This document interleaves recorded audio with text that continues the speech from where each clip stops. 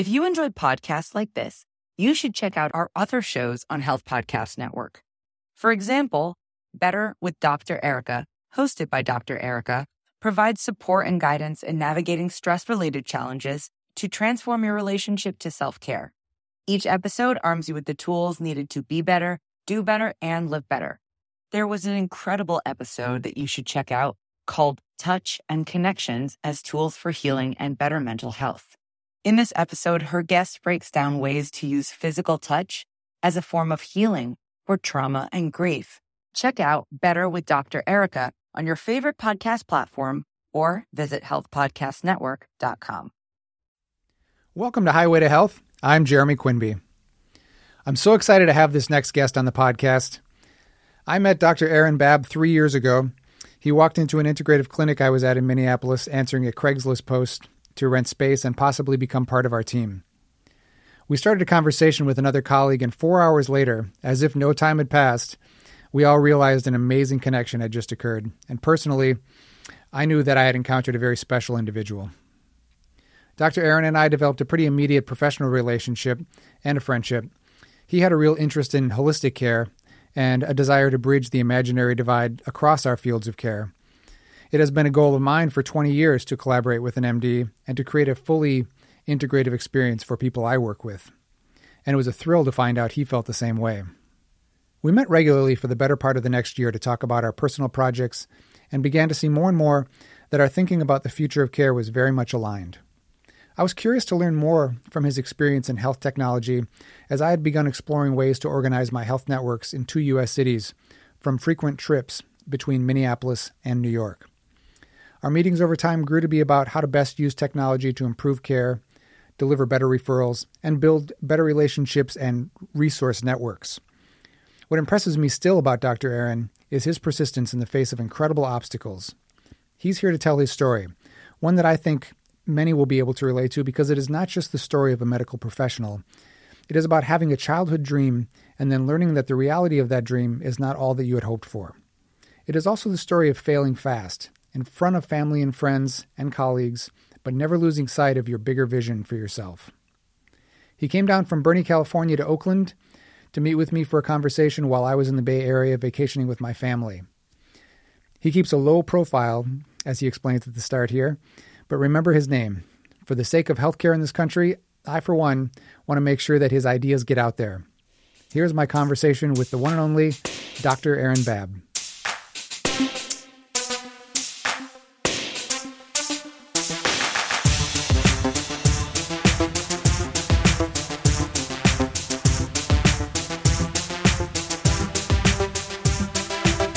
There's very little actually about me on the internet unless you're like on LinkedIn and can kind of put a few things together. Yeah. And so people see, oh, orthopedics, like, why are you here? Or that sort of thing. And and then as they get to know me, because they come in and see me more often, I tell them a little bit more stuff. Or most people don't even know that I was like trying to do tech stuff. And so it's interesting. And most people wouldn't care. Yeah. Or most people wouldn't really like understand, I think, up there. Necessarily, because it's actually a very rural area. It's very... What's the name of the town? So it's called Bernie. Okay. Yeah, and it's right outside of Redding. So it's in Northern California. So I used to think, well, actually, before I moved out here, I used to think California was San Francisco, LA, and San Francisco, right? The state is huge. Yeah. Like, huge. Yeah. I also think that... As I just experienced, since I just went from LA to Joshua Tree to Bakersfield...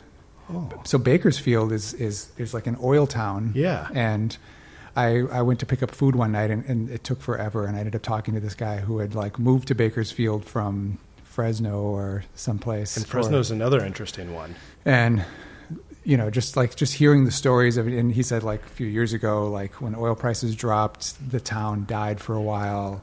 No one had any money. The restaurant he was working in was just like he had started his own restaurant. It closed, so he was working for this restaurant now. Totally. Just like probably what's happening in North Dakota, right? Yeah, and then going into like Yosemite area from there, and like on the way there, all the like fruit and vegetable growers, all those groves that you go through on the way through there, and then leaving there you end up in like these cowboy towns. I mean, it's just totally. It's just huge. It's so vast and so many different climate zones within an hour's time. I mean, we were like 45 minutes outside of Oakland, and I was like, this is.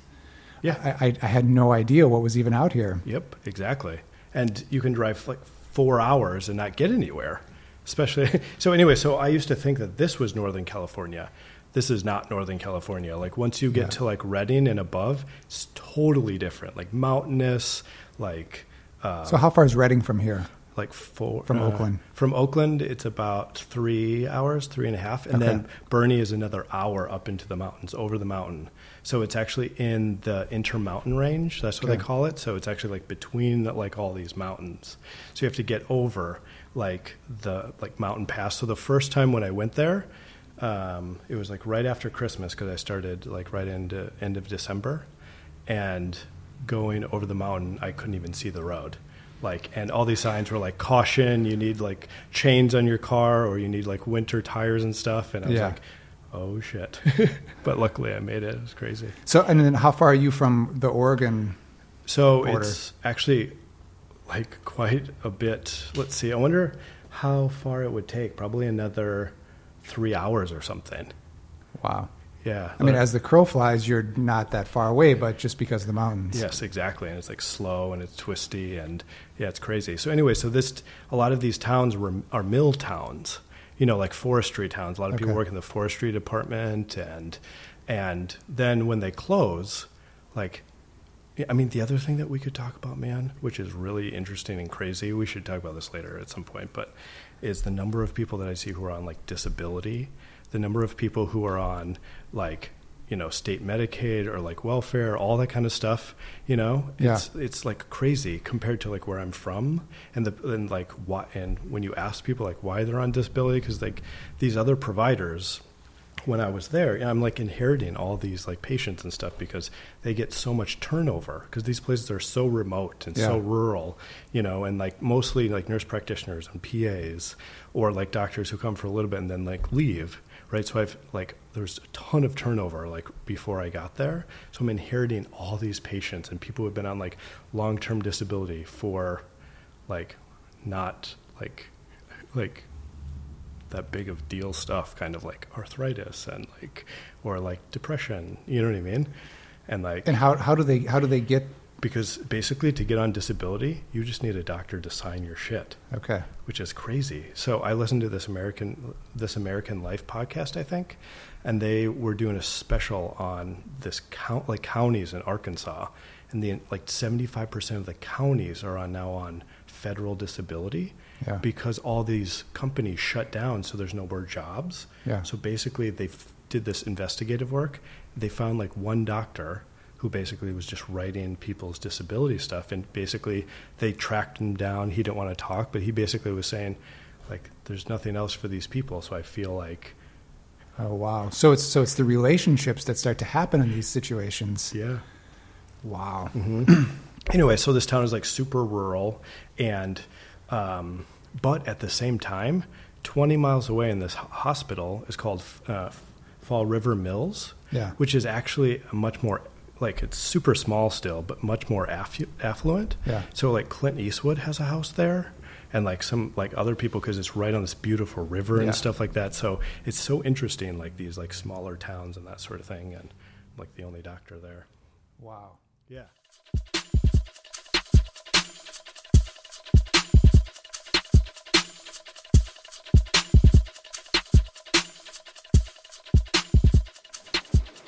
And so how is this? So you've been there now for 5 months or something? Something like that, yeah. And you worked, just going back from when we met. You were at Dawson, Minnesota, border of South Dakota.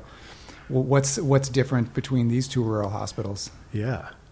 Well, I guess my job is quite a bit different because when I was working in Dawson, here maybe I can just go back and like do the whole thing. So,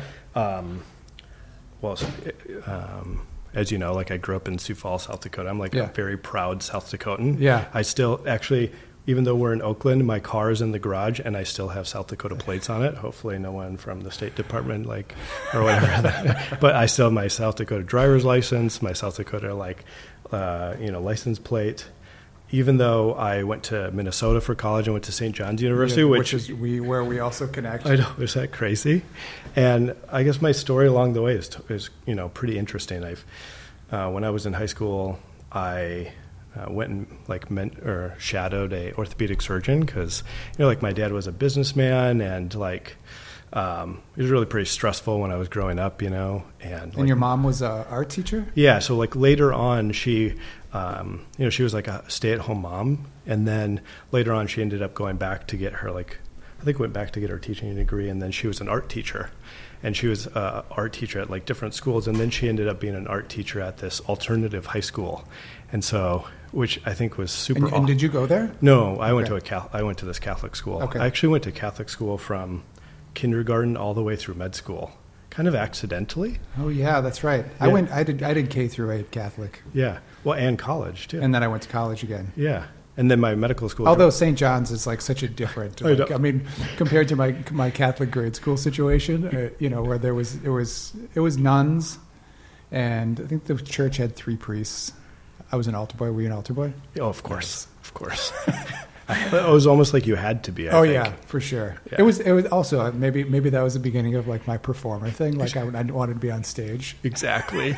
I don't think a lot of people realize that when you're an altar boy, it's kind of nerve wracking because it's like a production. Yeah, you go into the back room with the robes. I know, exactly.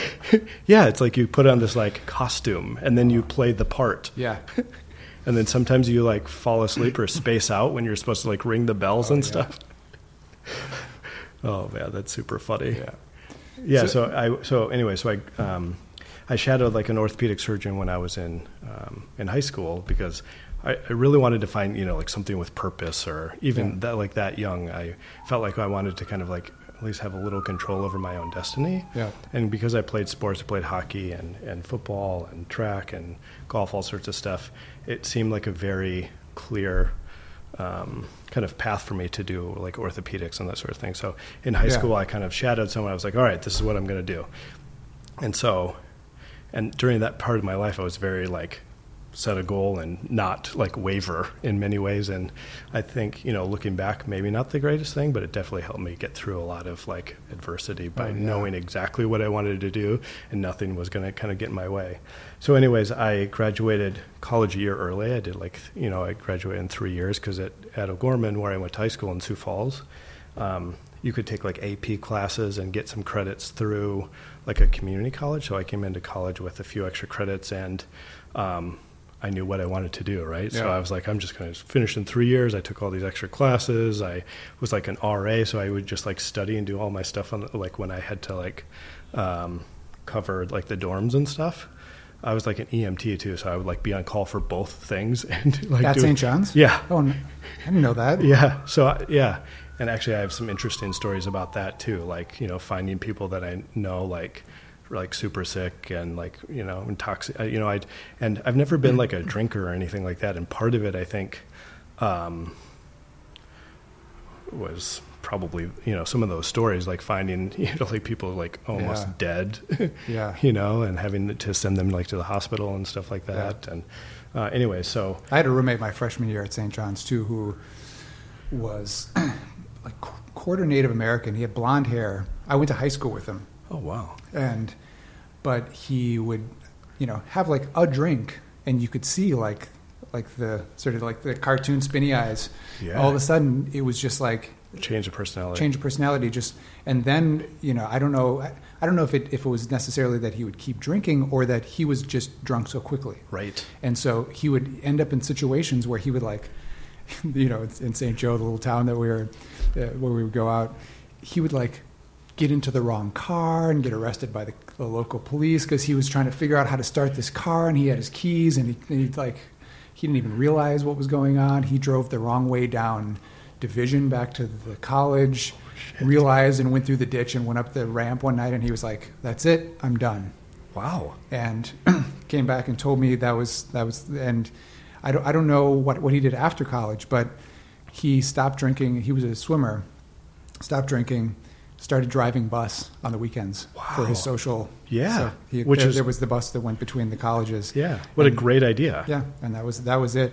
Wow. But, it's the thing about, talk about like the drugs that, you and I have had many conversations about your role in the being the drug dealer. Oh yeah. But alcohol causes so many problems for people, and we could go on and on about that. But that's something that I had such a close view of in college that made me think okay, I don't know how this affects me or my family that much. I don't have anybody in my family, but I'm gonna be careful. Right.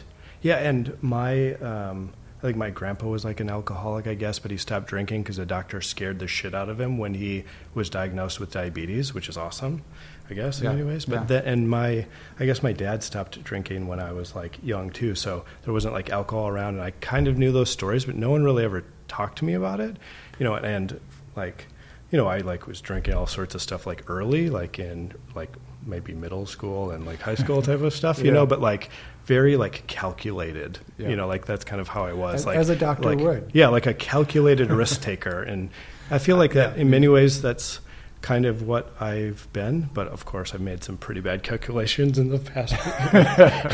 But and so when I was in college, I kind of felt I had a lot of those experiences of drinking and stuff. And so by knowing exactly what I wanted to do, by being an orthopedic surgeon, I kind of probably missed out on a lot of stuff at St. John's because I was looking forward always, And I played football for the first 2 years, but mostly I think just because I was good at football and that's kind of what you did. Yeah. And I played hockey in high school, which was way better. But to play hockey in Minnesota, you had to come from a Minnesota school and be super awesome. Yeah.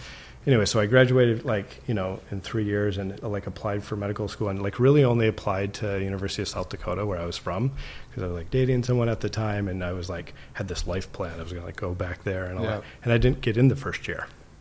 After my 3 years of college, so I went down there to talk to the dean. I was kind of hey, the hell? And he's well, the committee, you're definitely bright enough to get in, but basically felt you were just trying to go too fast and you don't have enough life experience and all and I was kind of of course, at first I was pissed, but then later on I was wow, I'm going to do all these different things and then I'm going to apply to, bigger schools, kind of fuck you type of stuff, And it was of course the best thing that ever happened, because in that year I worked as a nurse assistant, a nursing assistant at the hospital at Avera for 6 months. Oh, wow. Yeah, interesting story how it can all tie back together, right? And honestly, I think the reason why I did so well in medical school and the reason why I think I'm a pretty good doctor is that time period. Because I could see the interactions of all the different layers of hierarchy, in the hospital and who answers to who and who you have to be nice to get things done. And and so when I was in medical school, being nice to the nurses and kind of, not asking them to do anything and just being helpful. I saw as during those 6 months, that makes a huge difference. If you can make someone a colleague's life easier by helping them out without, making a big deal about it, they'll really respect you. Yeah. Whereas a lot of the other super smart people, I was really smart too. I finished second in my class at Georgetown. But those soft skills in any job situation, there's always politics. Always politics. And in the hospital, there's definitely politics. Yeah.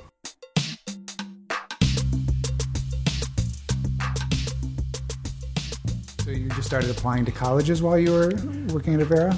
Yeah. So then in that year, I did those 6 months, and that's when I met Walt, or Dr. Carlson, and I remember the first time we met. He was "Oh, I have this interesting case. Do you want to write it up?" And I was "Sure, yeah." Kind of what does that even mean? He was at Avera? So he is at the Orthopedic Institute, which is actually a private group. Okay. There's a lot of politics in this story. Yeah. I could get deep into the weird politics and stuff. But so they're actually on the Avera campus, but they're a private group. Okay. And they also own their own surgery center. Yeah. And they used to be very friendly with Avera, but then as the business of medicine has blown up and all sorts of incentives have been misaligned and stuff, now they hate each other. It's super weird. Anyway, so he was like, "Oh, do you want to like write this up?" So then I wrote papers with Walt. So we we published like 5 or 6 papers and like doing different things. And I went and like operated with him a lot, and he would like let me do all sorts of stuff. This was like kind of before a lot of like the regulations came about. So my sister had her first child in Sioux Falls, and on the day that she like delivered, Walt like let me amputate someone's leg. I mean, he was there, and like did most of it, but he like let me have like the saw and like amputate someone's leg. I wasn't even in medical school yet. Oh my God. So we had like, and he like his PA was awesome, would let me suture and stuff. And so like, I mean, it was like this incredible thing. And I would like write papers and like do all this stuff. And like, so from like, we've had that a really should probably be the way that we go through our educational process. To have the mentorship is often lost, I think. Exactly. Because, he didn't have like students very often. He didn't have residents or anything. And so like, and we got along, and I worked really hard, and also when I wrote papers, it was good for him because people would see the papers. They were most of them were in like the Journal of South Dakota Medicine, so he'd get a lot of referrals from the papers and stuff. But then our relationship turned like into like a friendship essentially, which was like awesome. Yeah. So anyway, and then I also like studied a ton more for like the MCAT. Like when I was in my last year at St. John's, I was like taking twice the class load, to like graduate early, and didn't really study too much for the test. And so then I studied a lot more, and then I got a much better score. So then I applied all over. And then when I went to Georgetown to interview, it was like I got there and just felt like, oh, this is totally where I want to go, And it was like the best experience. I mean, the best experience ever. So from that point, did you apply to other schools too? Mm-hmm. Yeah, I applied to like a handful all over the country. And I mean, the only reason I even applied to Georgetown was because, I'm probably looking away and. That's all right. Yeah. That's all right. Okay. The only reason I really even applied to Georgetown was my Spanish teacher's like daughter from high school was at Georgetown for medical school, and she loved it. And was like, you should apply and come out here. Yeah. So we had lunch with her that day, and I walked around. I was like, this place is awesome. Yeah. And then afterwards, I have so many stories. It's like, where do I even like go to? And I remember like when I first got to DC, I had this awesome apartment. And my dad like drove me out there and dropped me off, and I had all this IKEA stuff, and he gets up to leave like the next day to like drive back, and he leaves the apartment, and then I get up, I'm like taking the garbage out, and I just have my boxers on. And I lock myself out of my apartment on the first day I'm alone in Washington, D.C. Okay, so like imagine I'm like this middle-class white guy from Minnesota. From South Dakota. From South Dakota. Went to college in the middle of the woods in Minnesota. Yeah. Now I'm in the nation's capital, locked out of my apartment on the first day in my underwear. And I was just like, and it was early too. It was like, and the office didn't open up until like for another like hour and a half. And I was just like, what am I doing? So it's probably the best way to start, though. It's all up from there. Totally. And then, so the first day of medical school, right? They, everyone is like, oh, welcome and all that kind of stuff. So the dean gets up and puts like the slide deck together, right? Well, now I use the term slide deck, but back then it was like presentation. Yeah. And he's like, oh, we have all these people from Harvard and from Yale and from MIT and all these, that sort of thing. And then it was like, and look at all the countries we have people from and all the states. I was like, oh, that's why I got in here. Because basically they could add another state because I'm from South Dakota, right? Yeah. And so I'm like, holy shit. I got locked out of my apartment, and now I'm surrounded by all these like brilliant people. And also now I'm like a minority. Because my whole class is like, Asian and Indian. I was like super, I guess, like terrified, essentially. Yeah. But then, But in terms of, and what that ends up teaching you, and this is a problem, I think, we see this going on right now in our country, where if you don't have this exposure to be able to, as a doctor, to be able to understand, and we've had this conversation so much about, from a cultural perspective, the belief system of how people believe they're going to get better. Yes. You got exposed to that at like 22. Yeah, totally. And, even the patients are totally different out there than like in South Dakota and stuff, right? Yeah. And so I got exposed to like all sorts of different things. And we went to all these different hospitals. Another fascinating experience I had there that I just remembered, one of my family medicine rotations was with this guy who saw AIDS patients, right? But they were HIV patients who took like their meds and stuff, and it was basically the gay community in one of the neighborhoods, and he was so awesome, and all the patients were like super, well, of course, because I was like, fairly decent looking guy, so they loved the fact that I was like young athletic guy from cornbread from South Dakota. But they were so awesome, and like I totally saw like a completely different view of like HIV and stuff like that, and all these different experiences of different races and different like people of different backgrounds, and like in different like Washington Hospital Center, which is like right by the VA, and totally different than Arlington Hospital or like Alexandria where I went, which is super like high end white class, where actually I was on the trauma team and ran the whole code on a senator's wife. Like we didn't know until afterwards, like we stabilized her and stuff. And then all the Secret Service came and like my attending kind of looked at me like, oh shit, I probably should not have let you do that whole thing. Because he didn't know who it was and stuff. But you got past that too. Right? All these like different type of stories, but maybe we should go quicker.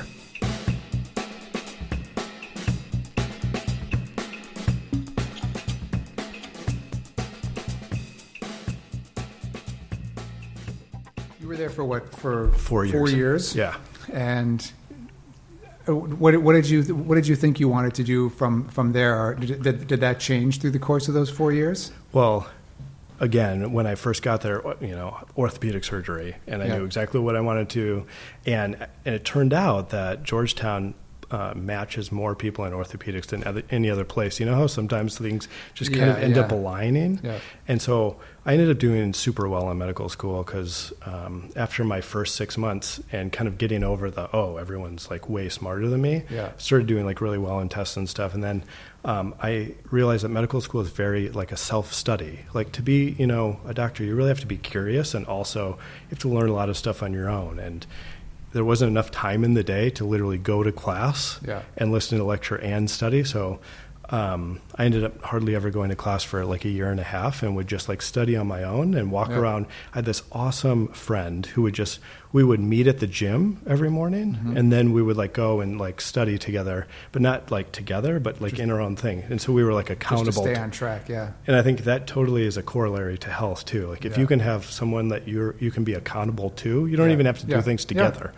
I mean, it's like huge. Anyways, so then I did like quite well. And the other thing too about knowing the hierarchy, like I realized like in clinic and in the hospital and stuff, if you're nice to the nurses and are helpful to people, then you can do well. People like you, and then you get better grades. I mean, I feel like I could really help a lot of people who want to go to medical school or like do well in medical school by maybe coaching them a little bit. Well, and maybe this kind of podcast is good for someone who's considering it, because they can sort of hear your story and I think we're always in such a rush to get to this idea we have from a point of view that was really lacking in experience. We don't know that until we get past all these hurdles. Oh my gosh. But I think to some extent, knowing your story, your story is a story of making mistakes and recovering. Oh my gosh, absolutely,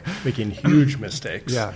And actually I ended up going to the Mayo Clinic for orthopedic surgery, and it was kind of, it was my top choice and all those types of things. And then looking back, a few years later, in my last part of third year of medical school at Georgetown, I did 2 weeks on the plastic surgery service, and I just loved it. And what was it about the plastic surgery? I mean, I think it was the atmosphere, and also just the technical aspect of it. Orthopedics is awesome, but it's also a meticulous trade. I mean, where you do the same thing over and over again, and you get really good at putting in total hips and total knees and stuff. And there's very much a solution to a lot of the problems. Total hip replacement and total knee replacement are some of the most successful operations in all of the history of medicine. Yeah. So it feels really awesome to be able to put up an X-ray of someone's hip or knee, and they can't walk, you spend an hour, you put in a new one, and now they can walk and you've changed a life. I mean, there is just something incredible about that. Absolutely. And I, you know, from because I'm on the more preventative side of things, I get those people, you know, as things are starting to kind of get off track a little bit. And, you know, from my point of view, because I've worked with a lot of these now, it's still great to get them to do the work leading up to the surgery because they recover so much better when they you know, go through it. And a lot of people are just so worried about what surgery is going to mean to their life. But having been through it enough now with different people, I start to kind of talk to them about what their lifestyle, you know, where they're at now, what's changed in their life, where they're limited, what things they're not doing anymore because of it, and then see this person a month after, you know, hip replacement, really like already, I mean, they're going to have some swelling and some stuff for a while, but already their lifestyle has changed like 1,000%. So totally. I mean, it's incredible. And they don't even realize oftentimes at how much their life had changed. Yeah. You know, and they're not even aware of like how many things they're not doing anymore because their knee or hip hurts. Yeah, it's incredible. So, I mean, there's so much value to that. And I saw that very early, you know, like with Walt and just, you know, seeing his patients and oftentimes how happy they were afterwards. And it's a very, very rewarding thing. But during those 2 weeks in plastic surgery and medical school, I saw like a completely different form of surgery where the problems don't have clear answers. And you have to be very like, you know, kind of creative and artistic. And at that time, I didn't really think I was. But a lot of people in medical school say you'll kind of find the specialty based on how you fit in, you know, with that group of people. And I did always kind of feel like I was a bit of an outsider, well, in a lot of aspects of my life, but especially like, you know, like orthopedics, I could fit in, you know, if I needed to. And I've recently learned, we went to this like relationship seminar last week on the Enneagram. It's like it's an interesting thing, and so I learned a lot about myself actually there, and I realized that actually one of my traits is essentially being able to kind of blend in, you know, and so I set this, so I like, totally, and I bet we're the same number, probably, and so I set this goal so early when I was, you know, younger, and then I basically just kind of kept aligned to that. And so and it startled me actually during those 2 weeks of like the plastic surgery thing, because I was like, I never wavered really, you know, it was orthopedics. And then during those 2 weeks I was like, oh shit, I think this is what I'm supposed to do. And I kind of talked to a few people about it, you know, but I just couldn't get over the fact that I had all these other things lined up for like orthopedics. I just like wasn't able to like kind of change, you know. And then when I went to the Mayo Clinic in my first year of orthopedics, you do a month of hand surgery, which is on the plastic surgery department. And so I was with Dr. Moran, who is like one of the most incredible people I've met in like along the way. He's the chair of the plastic surgery department, and for 2 days during that month, we drove up to the Children's Hospital, the Shriners Hospital in St. Paul. And I spent some time with him and like just saw like what he did and that sort of thing. I mean, it was just awesome. So from that point, I was like, I'm going to do hand surgery. But also not totally sure what I was going to do afterwards, because, you know, this hospital from home, Avera, like ended up paying for my medical school in exchange for me to come back, you know, to do 3 years of orthopedics. Like my contract said orthopedics, right? So even when I was in those 2 weeks of plastic surgery, like to change, like seems like kind of a bad deal on their part to, like, I mean, take a risk at a 22-year-old to stick with one thing now for, you know, pre-medical school. I mean, if I look back at how my career has sort of, you know, I never thought I was going to work in pediatrics. Right. I was working with people. I was working with athletes with chronic, you know, sort of injuries. I was working with, you know, just general, you know, back issues. I love working with newborns now. Right. Like, I can't imagine not having that be part of my practice. But, you know, how would you know that early at the beginning of my career?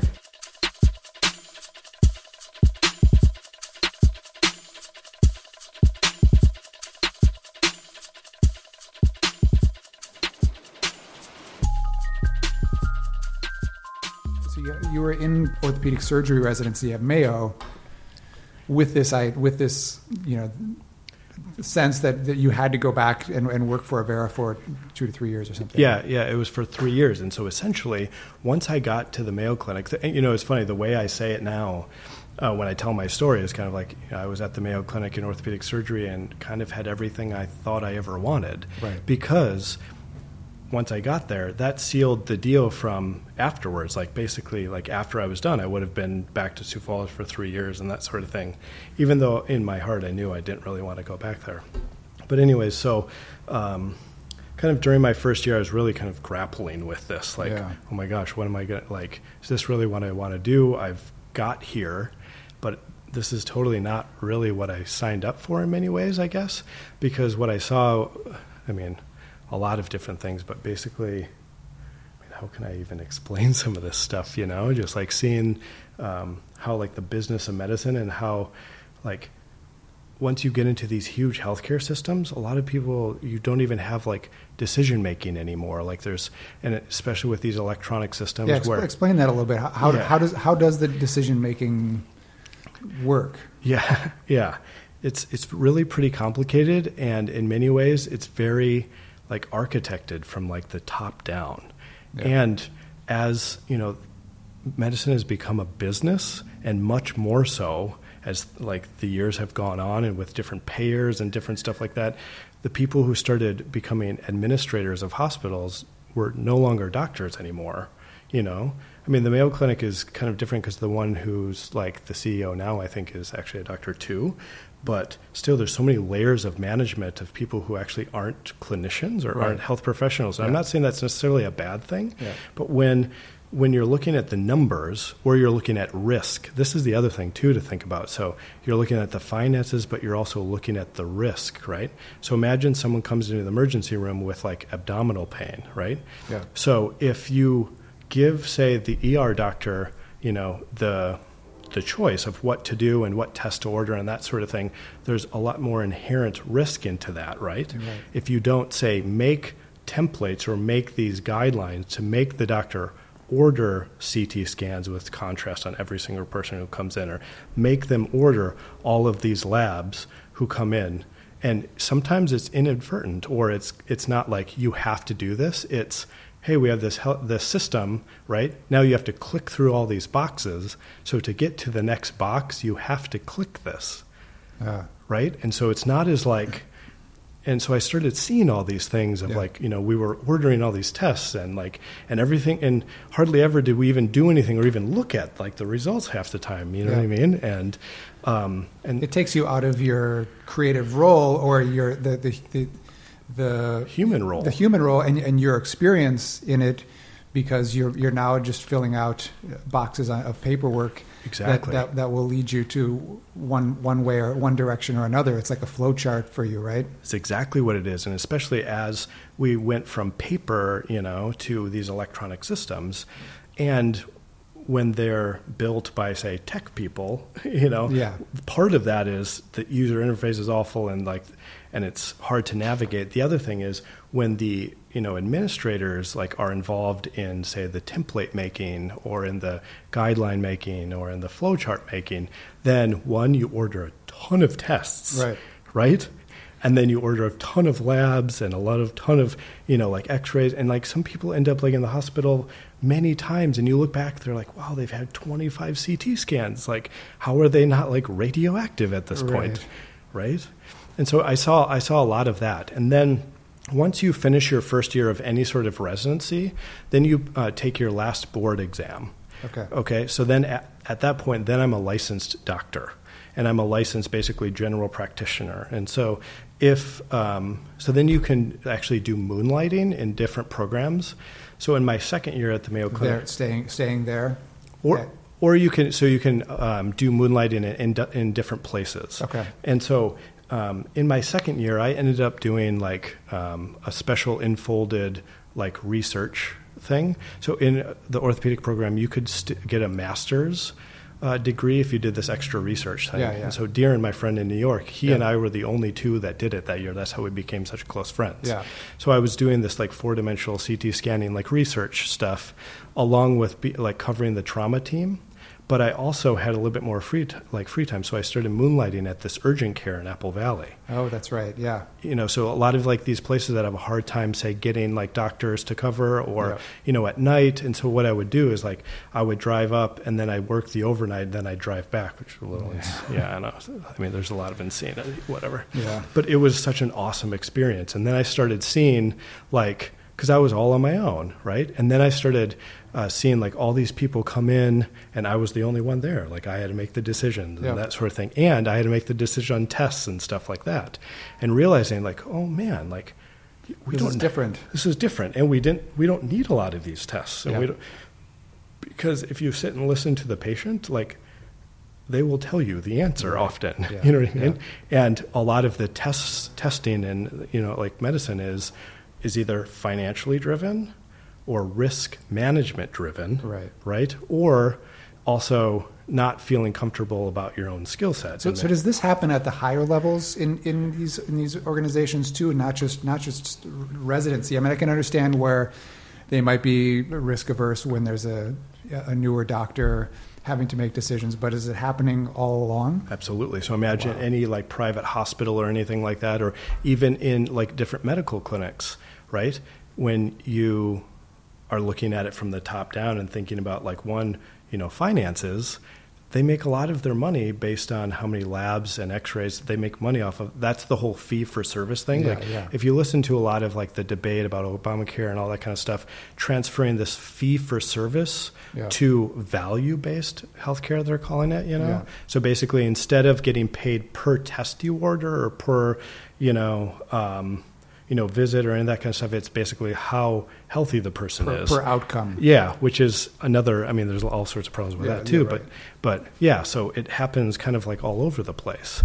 And the other thing I started seeing too, this is where I really started seeing the problem with medications, okay? So I was in this urgent care, and I was writing paper prescriptions. So what would happen is people would take the paper prescriptions over to this pharmacy, and there was only one 24-hour Walgreens in the area. So I would get, and I was seeing so many people there. Like I remember one time I saw almost 70 patients in a 12-hour shift over like the flu season, right? So what would happen is like these people would take the paper prescription to Walgreens, and then sometimes like a few hours later, the pharmacist would call me and be like, well, their insurance doesn't cover this one. Do you think we can? And I'm like, wait, who is that? I don't even know who that person is anymore. I'm like totally drowning all these, and just realized. So what happened was, I got so interested in this that I ended up shadowing I went over and just like asked like, hey, can I hang out with you for like a night and just see? So I realized that actually pharmacists, especially in these like chains, they are incentivized to only put pills into the bottle and deal with the insurance, and they hardly ever really educate the patient on the prescription. Yeah.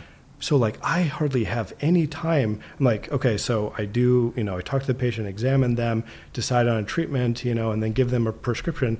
I can't like really go over everything, right? And you expect as a doctor that could be another job, and exactly. And so I always thought like, oh, they'll go to the pharmacy, get the thing, and the pharmacist will go over and like, that is not what happens. And I just realized, and a lot of people were coming in, and I'm just realizing that their medications are causing a lot of their problems too. Yeah.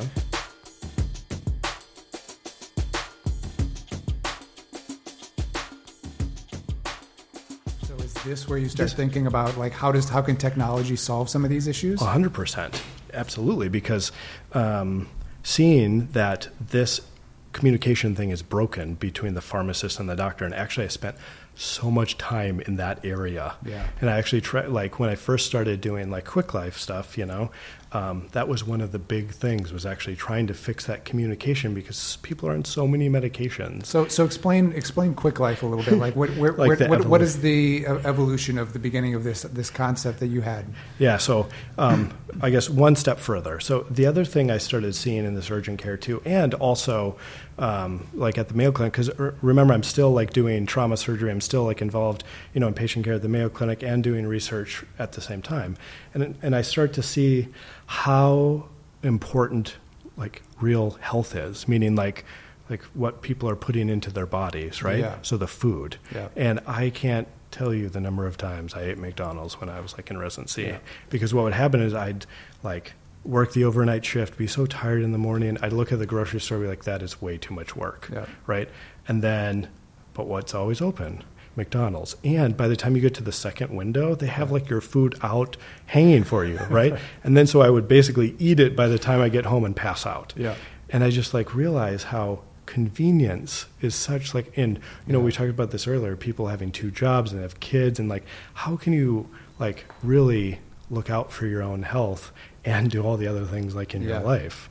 It's super like when difficult. The demands start to kick in. I mean, doctors have an extreme of that, but there are a lot of jobs like that. I mean, my wife works in, you know, an auditing accounting firm.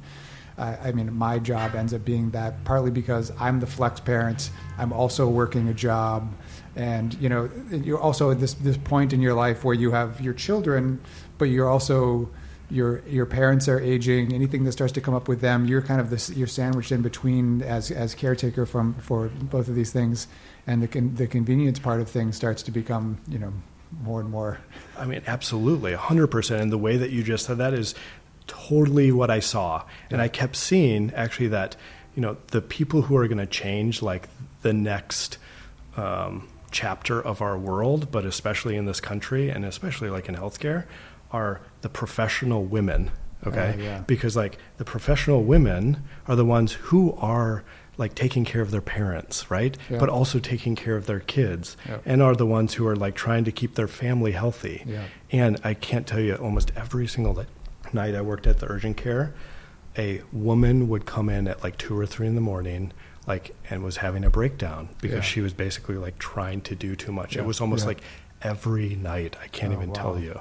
And I just kept seeing this, like that, like those are the people. But so actually the first idea that started to come out was this thing called quick pods. Okay. And my sister was like in Italy at the time, and she was like a business person and stuff. We were like throwing around all these ideas, and like the whole quick pods thing came out because of how hard it is to actually get healthy food, all those kind of things. And we wanted to like make this, you know, drive-through 24-hour thing that you could basically get any sort of like healthy food or you know, anything. It's like those vending machines where you push the number in the button and exactly, but that you could drive through. So then you never had, and you could order on your phone before like you got there and stuff like that, you know. And we were like way before our time. And when I left, like when I took like the leave of absence, you know, I kind of told them that that's what I was going to do, but it was more that like I just needed a break to figure out what I really wanted to do. The other piece of this was in my second year doing this research thing, I had to write grants to get my research funded. And so I saw some of these like wrist implants and that people were using, and I was like, well, these are really bad. And I started kind of like drawing a few different ones. And so one of my mentors was like, oh, you should turn this into Mayo Ventures. And I was like, what is that? I didn't even know what that was. So that actually was my whole entry into the whole Silicon Valley thing. So I was watching like TED videos all the time, and there's like this Stanford Entrepreneurial Thought Leader Series podcast. So I listened to all those things. And so by the time I left, I had turned in like maybe 6 or 7 like invention disclosures to them. I like hardly ever heard back on like too many of them, but 2 of them they ended up like pursuing 2 wrist implants, and one of them actually they got a patent on, and some company is like licensing the deal right now. There's a whole nother learning about like the politics within like the academia and research. And I will just say that many people from the outside looking in think that like money, you know, like drives healthcare, and it totally does in many ways, and thinks that that's so like, you know, evil. So what people started doing is when you write papers, you had to do a financial disclosure, meaning like if you get money from different, you know, companies or whatever, like you had to put that on your paper. Well, in one of the classes I took, because I was getting a graduate degree too, and so like was this research and ethics, and they were going on and on about this financial disclosure and stuff, and I raised my hand, and I was like, my friend sitting next to me, Darren, you know, like wants to be the chair of some, you know, program someday. And so like the, you know, the ego, or I didn't say that, I said it something way more like eloquently at the time, but basically like, you know, in research and in academia, like people want their names on everything, right? And like that type of like, you know, influence is just as much like influencing medicine, if not more than the finances. And so I learned a lot about that too. Yeah. Which is interesting. So where did you go with so the Quick Pods thing kind of came and went, and you decided it was too much? Yeah. So what happened? So then my sister and I went to Spain for 3 months. Yeah. And I could do a whole thing down there, but I should keep moving here. But you something happened there for you. Oh yeah. So I mean, a lot of things, and I basically spent 3 months walking around this city, Valencia. They have this awesome park. It's almost like Central Park. Yeah. And I basically spent like 3 months like walking around trying to figure out like what had happened, right? Because I had like everything I thought I ever wanted on a silver platter, and like was like very unhappy. Ended up like I was on like a personal leave of absence to like figure out like what the hell happened, what am I going to do, type of thing. And at the same time, knowing that there's a lot of things that I wanted to change about like the system, right? And I learned all these like stuff from TED Talks and Stanford Entrepreneurial Thought Leader series, but like my like foundation was like out from underneath me, right? Yeah. And I remember sitting on the balcony with my sister, because my sister came like with me, and I looked over at an apartment building. This is like kind of like my analogy, right? And this apartment building was like 20 stories high or something. And the first floor, had lights on, and then kind of lights throughout the rest of the building. And I said, if I go back to finish my residency, it'll be fine. Like I'll be happy, that sort of thing. And I'll be able to help the people on the first floor, right? Yeah. But if I like do something different, if I like take a risk and really try to like do this other bigger thing that I don't know exactly what it is, but I know it's something different, then maybe there's a chance I could help the rest of the people in the whole building. Yeah. And the fact now that I see this, like how in the world am I supposed to go back and only help the people on the first floor, knowing that if I would have risked my own personal accolades or whatever you want to call it, knowing in my heart that I could have done something different, like I wouldn't have been able to like kind of live with myself. So I think at that moment I was just like, okay, I have to do this other thing. And I was like, well, it seems like all this stuff is like in Silicon Valley, and like and I totally believe in tech. I totally believe in like technology, if done correctly, can make like things a lot more efficient, a lot better if you align incentives, all that kind of stuff. Right.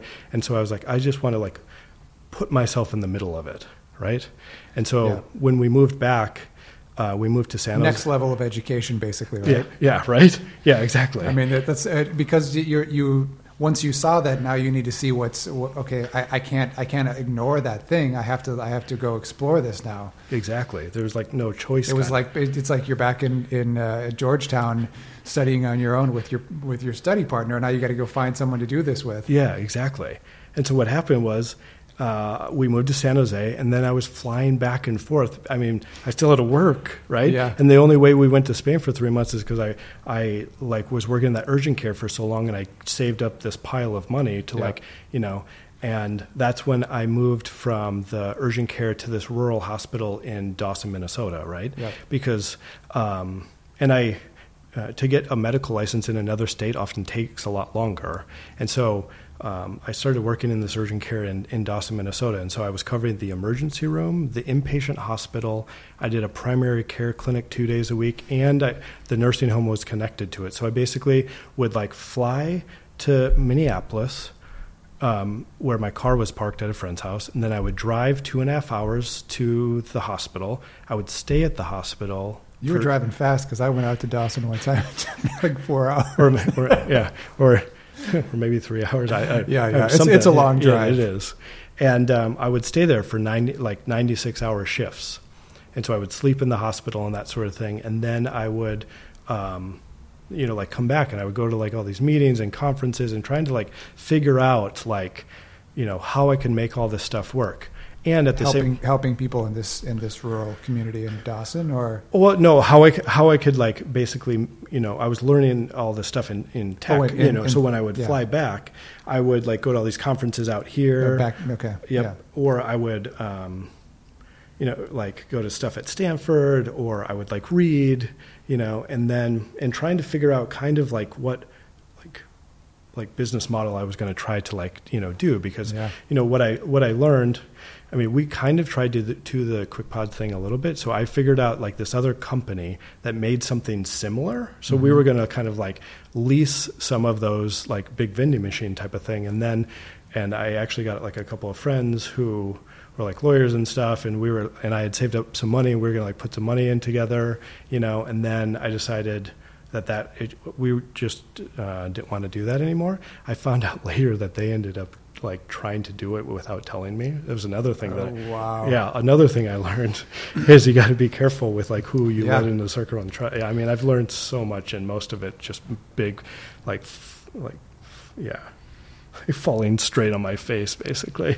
So I was flying back and forth, and like I was saying with the whole pharmacy thing, I like realized that there was like this big disconnection between the doctors and the pharmacist, right? Yeah. And I started learning a ton more about that industry and realizing like, holy cow, there's like a ginormous opportunity financially, with a company. And so I started going to these conferences and telling kind of people what I was like thinking about doing, right? And the idea was essentially, if a patient is sitting next to me, like in the clinic, right, and I want to write a prescription, or I want to like, send prescriptions, that sort of thing, like it would be so much better if there was a pharmacist sitting virtually next to me, right? Yeah. So they could be somewhere else, but like over video, right? That they could review the prescription in real time, check against their insurance company, and then send me something, or we could talk about it right there before the patient left, right? And so that was kind of like the idea. And what I realized is that there's these huge multi-billion-dollar company called pharmacy benefit managers. Mm-hmm. So your insurance company subcontracts out to these people, right? And they created this network that connects all of the pharmacies, all of the electronic medical record systems that send prescriptions, right? Yeah. And their systems that check insurance. So like the pharmacy systems have been integrated for a lot longer, right? And I started to realize this, and I also started to realize that they like make billions of dollars and don't add a whole lot of value. Right. And so when I started telling some of these people here, like, you need to get a lawyer, man. Like, you need to get a lawyer soon. Yeah. And so they told me that some of these big law firms out here act kind of like venture capitalists. And so I ended up emailing, like, I found this guy at Fenwick and West. It's like this huge like law firm out here. And I emailed him, and he took a meeting with me. He was super awesome, super awesome. And he was Facebook's lawyer until they went public. His name is Michael Esquivel. He's super awesome guy. Yeah. And he looked at me and he goes, and so I made this like, I figured out how to make these slide decks, so I made a slide deck, and I made my own website on Squarespace and figured out basically like made it appear that I knew what I was like doing and talking about, which I totally didn't.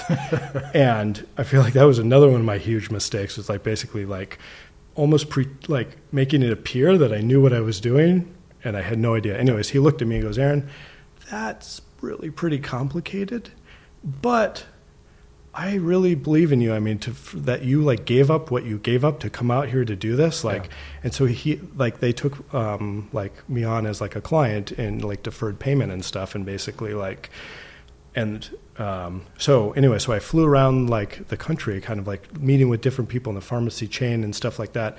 And what I realized was that this business model is awesome, but it's years out. In a way of what I wanted to do. And at the same time, because I was flying around, I took Uber for the first time, Yeah. And so that's where like I determined that like a better business model was where you could request a nurse to your GPS location, and then who video chats to a doctor. So I realized by doing, the stuff in Dawson and urgent care, I realized, holy cow, almost the entire outpatient healthcare system could be done in your home. Yeah.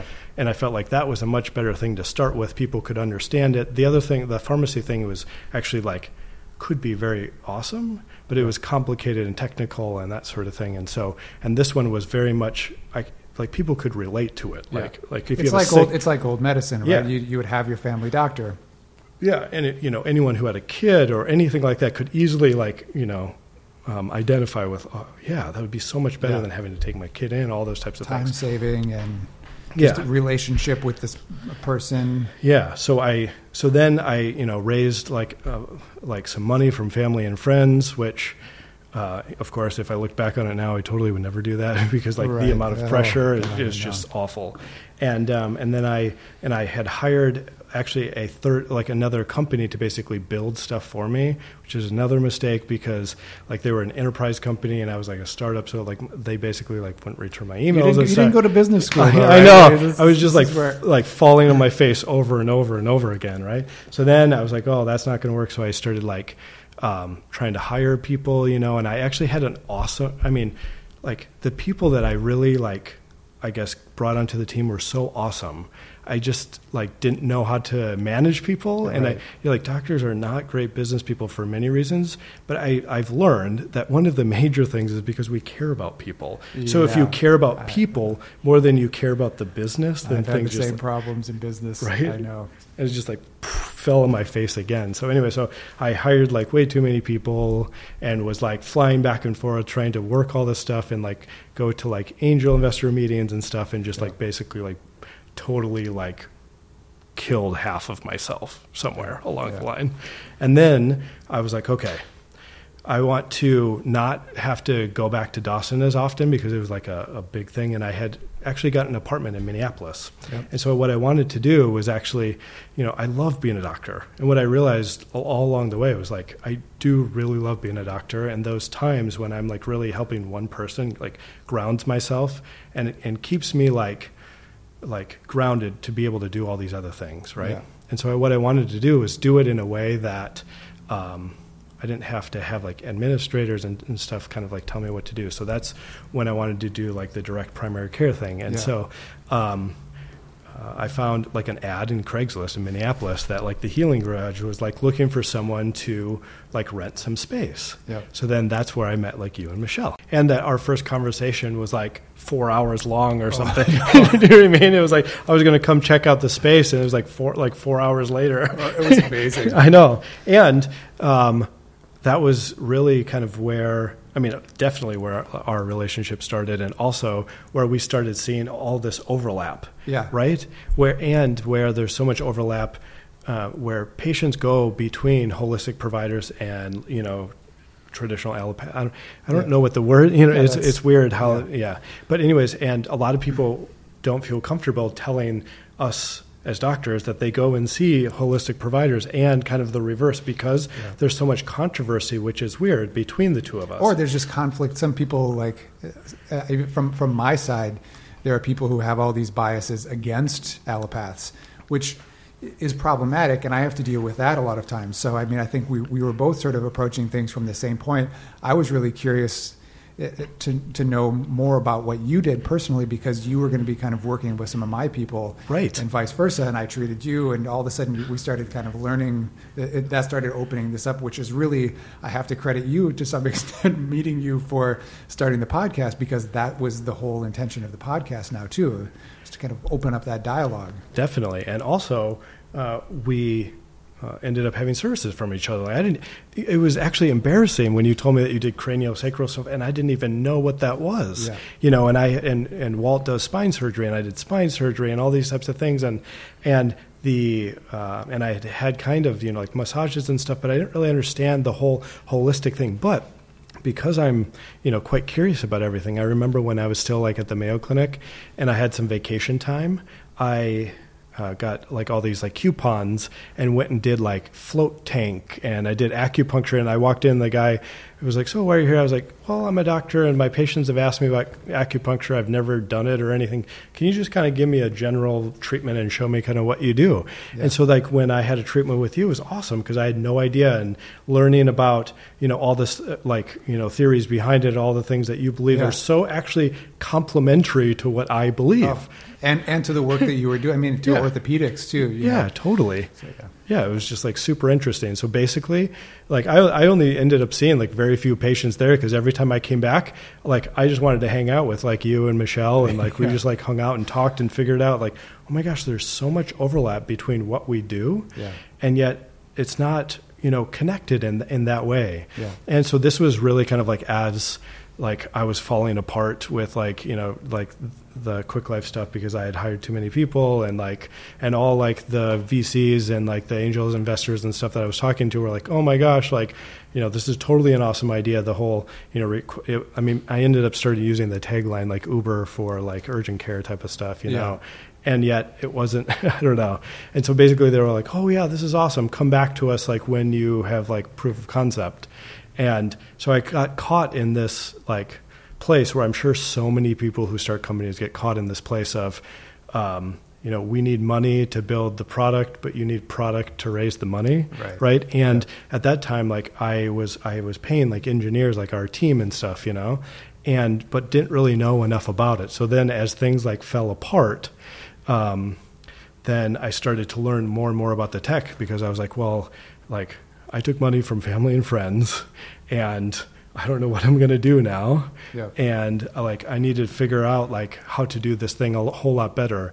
And at the same time, as those things were falling apart, our conversations were getting like, you know, like more and more aligned with like, I think what we both believe. And also like where I saw like a huge kind of like, you know, the transition, I guess you could say. Yeah. And even I think some of the companies that you were starting to talk to about your product, and just where our conversations were going, we're starting to connect, and that's probably why I would kind of attend some of the meetings with you, because really what we were trying to figure out is how to bridge so many different aspects of this. I mean, to have a truly integrative experience in you know, your whatever it was you were trying to improve was just lacking, whether it was through communication or through, you know, sharing some kind of lab results, or making sure that someone, even follow up, making sure that someone was really being handed off correctly and taken care of. Absolutely. And then there's the whole pharmaceutical part of what you were talking about before too. Yeah. So basically everything is, you know, totally just disjointed.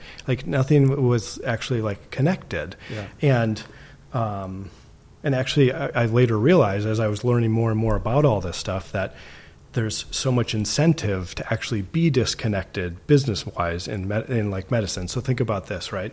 So think about you're in a big city and you're a patient, right? And so you'll get your insurance from your like employer, right? Mm-hmm. So that's one like disconnection, right? So your insurance basically tells you like who you can go to, right? So that means that like you probably can't go and see like Jeremy and like me and get it like, you know, covered. So that's one disconnection, right?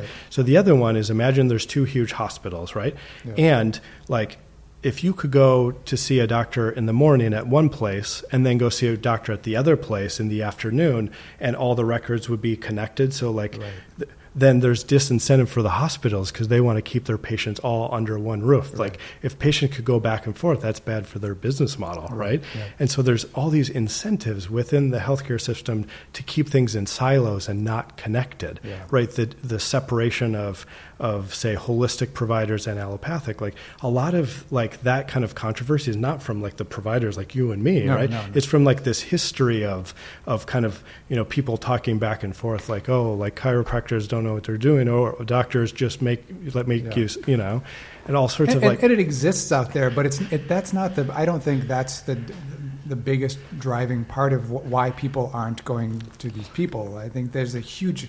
The whole alternative, you know, holistic industry is huge now. Yes, it is. And I think it's, you know, it has grown because of this disjointed system. I couldn't agree more, because as more people have experiences in the traditional healthcare system that has become a business, they feel more and more like a number and less like a human. Yeah. And a lot of these holistic providers that I've interacted with, I'm like, that's the way things should be. Yeah. And you get to spend time, like in my job now, I'm supposed to see people in 20 minutes. Yeah. Do you know what I mean? And like you get to, and that's a long time for some places, right? Yeah, there are a lot of orthopedic offices that see people every 7 minutes, like that sort of thing. Yeah. And so so anyway, so there's all this just, you know, disconnection, right? So even the pharmacist and the doctor thing, that was basically like there's disconnection there, because like the doctors and the pharmacist are in different organizations and they're not incentivized to like be connected, and so. That's kind of, I guess, like the theme across like a lot of these, you know, I guess different models that I was like trying to pursue and that sort of thing. And then with what you were trying to do, like in Brooklyn, by, say, connecting all these people and in different fields. So then you didn't have to spend as much time, like basically, like trying to connect people over email and that sort of thing, and not knowing, if the other person is like following up or how to keep that all connected, even though you weren't even getting, reimbursed for that. And it wasn't even about that. It was really I have long-term relationships with these whole families. When one person starts to have a problem, I want to make sure that they're taken care of. And I felt like, and I have to say, just going back to what you were saying, like I started to, just working with you, I started to feel for the doctors who were, struggling in these situations, because people were coming into me with things that they weren't really appropriate for me. And so I wanted to get them back to the doctors, but they were so frustrated with the system of approach, and the doctors were in the same situation where they were frustrated because they weren't seeing the success they wanted to have. 100%. And so many of like the doctors and colleagues like basically get into these systems because they leave medical school with so much debt, and they have families, and like you can't be as entrepreneurial when you have a family and you have $300,000 in debt. Do you know what I mean? And there's hardly any other options. Not only that, to deal with the whole payment side of like the allopathic side of medicine, to deal with like the insurance and coding and billing and keeping up with regulations and HIPAA and OSHA and all these different like regulatory bodies and stuff, to be able to like practice medicine, to be a good doctor, to say keep up on the most current like knowledge, and try to like say run a practice and stay up with the regulations and insurance and keep the lights on and have a relationship and maybe be a decent parent. I mean, I don't even see if that's possible, right? So then they end up just like being in these systems super unhappy and not even providing like the care that they really want to. And it's, I feel for a lot of these people, and I'm just fortunate that I don't have children. I will say that like my relationship with, Geller totally has been difficult because of a lot of these things. I can imagine having two people both involved in health. Yeah, exactly. And I think there are. I see that a lot of times. I can't imagine the pressures. Yeah.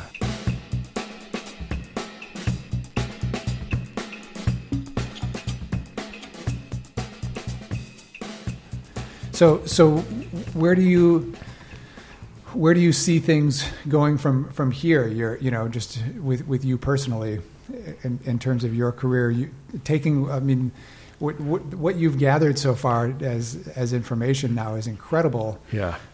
Where do you see 5 years from now?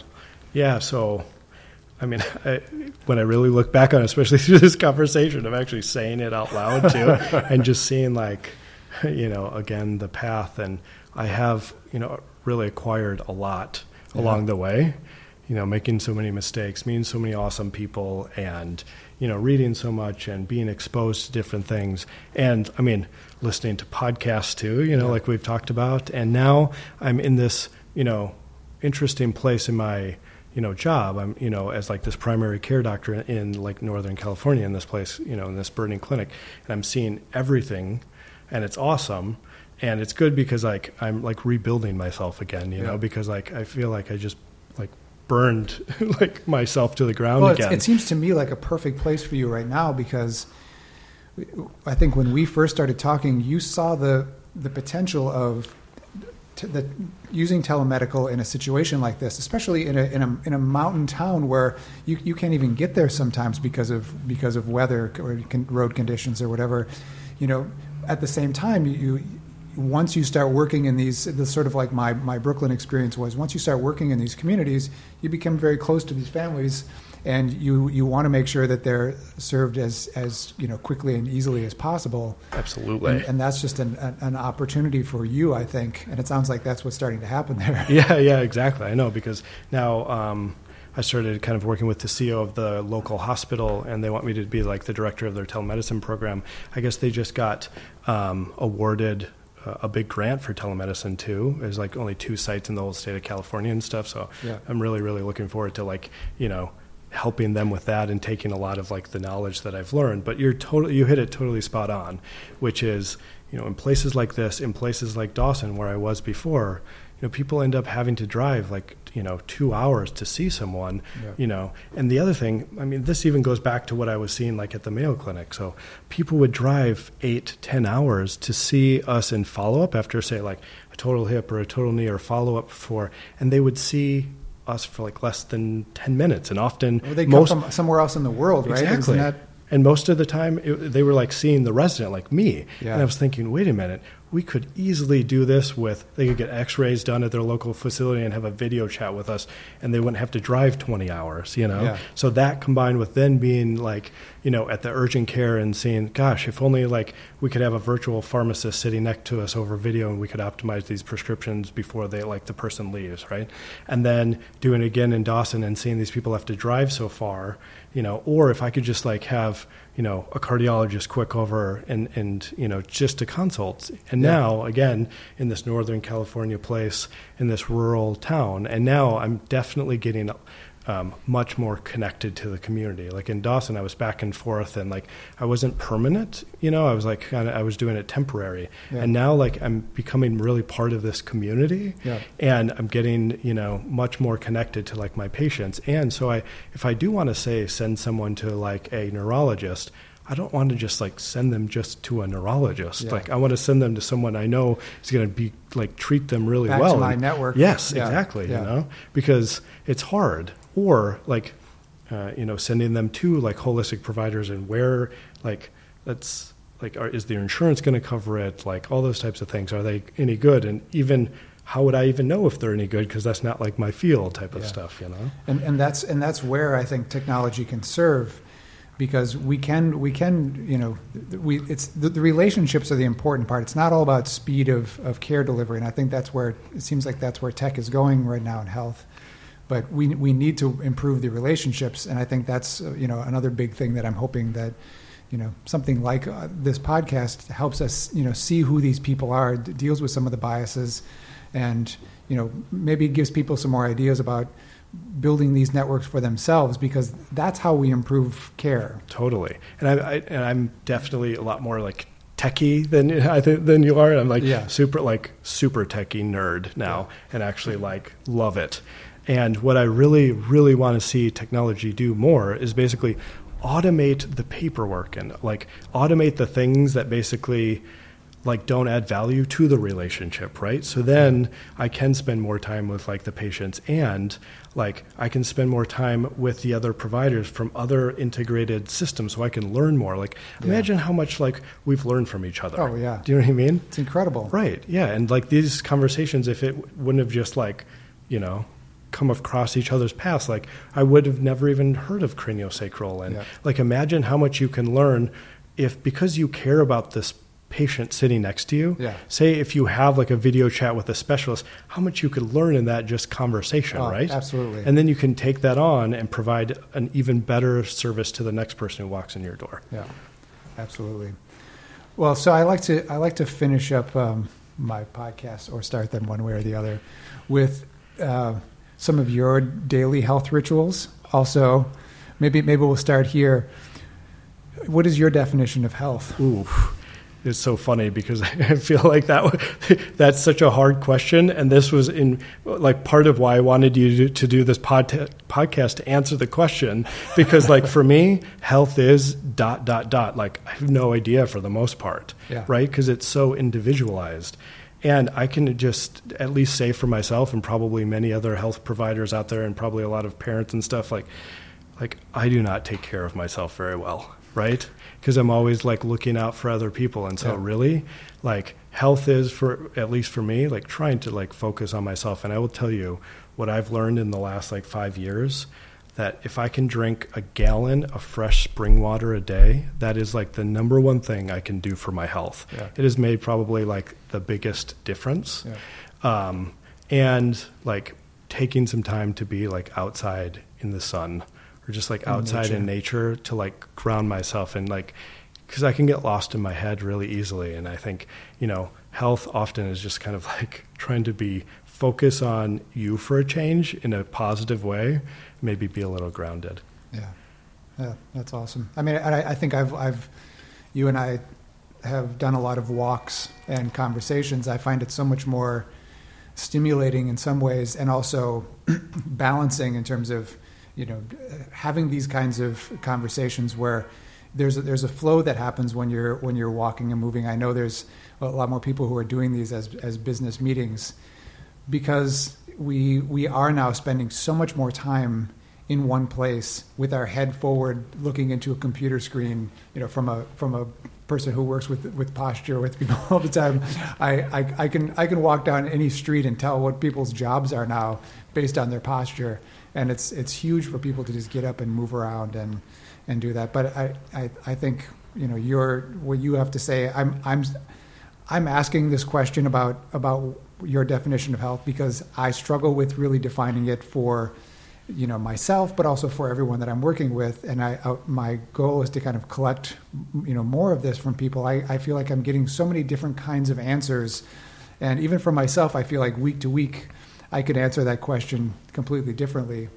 And, I still think there are some, if we look at, things like the Blue Zones Project, I think when you look at these people who have great numbers of centurions in their communities, we realize that probably the biggest thing is probably their relationships, and it's kind of the things that we've been working on is how can you get that sense of support, and we're all going to have health issues or mental issues or emotional challenges throughout the course of our lives, but to have this network and community around us is really the tricky part. Oh my gosh, absolutely. Especially in a world where things are becoming more disjointed.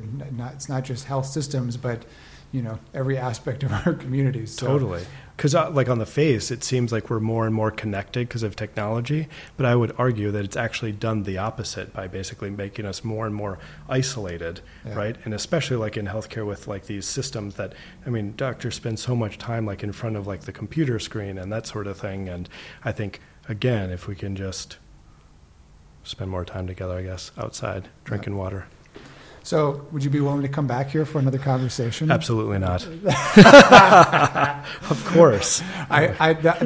We really did skim the surface today, knowing you as well as I do at this point. There are so many like small things that I've seen you study and go through and have the information that you have on different kinds of things like LDN and I can name a huge list. It'd be great to have you kind of go through some of those things.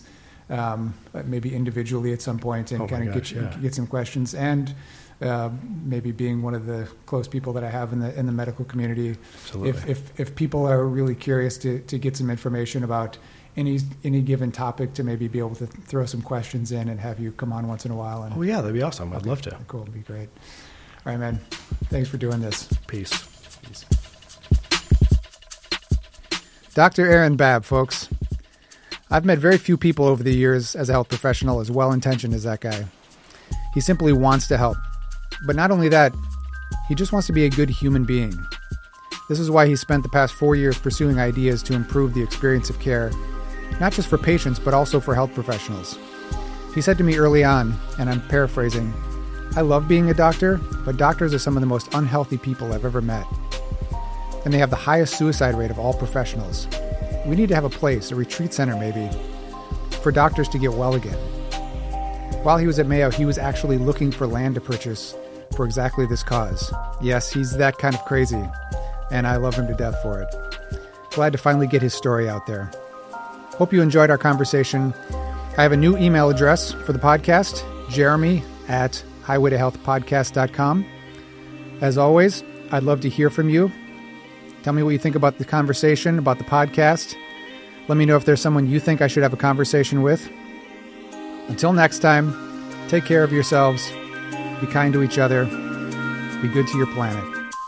Be well, my friends.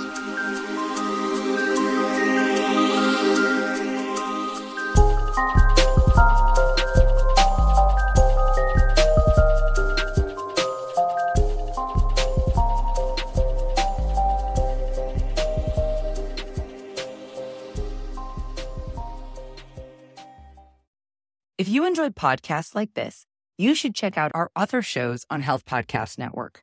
For example, Better with Dr. Erica, hosted by Dr. Erica, provides support and guidance in navigating stress-related challenges to transform your relationship to self-care. Each episode arms you with the tools needed to be better, do better, and live better. There was an incredible episode that you should check out called Touch and Connections as Tools for Healing and Better Mental Health. In this episode, her guest breaks down ways to use physical touch as a form of healing for trauma and grief. Check out Better with Dr. Erica on your favorite podcast platform or visit healthpodcastnetwork.com.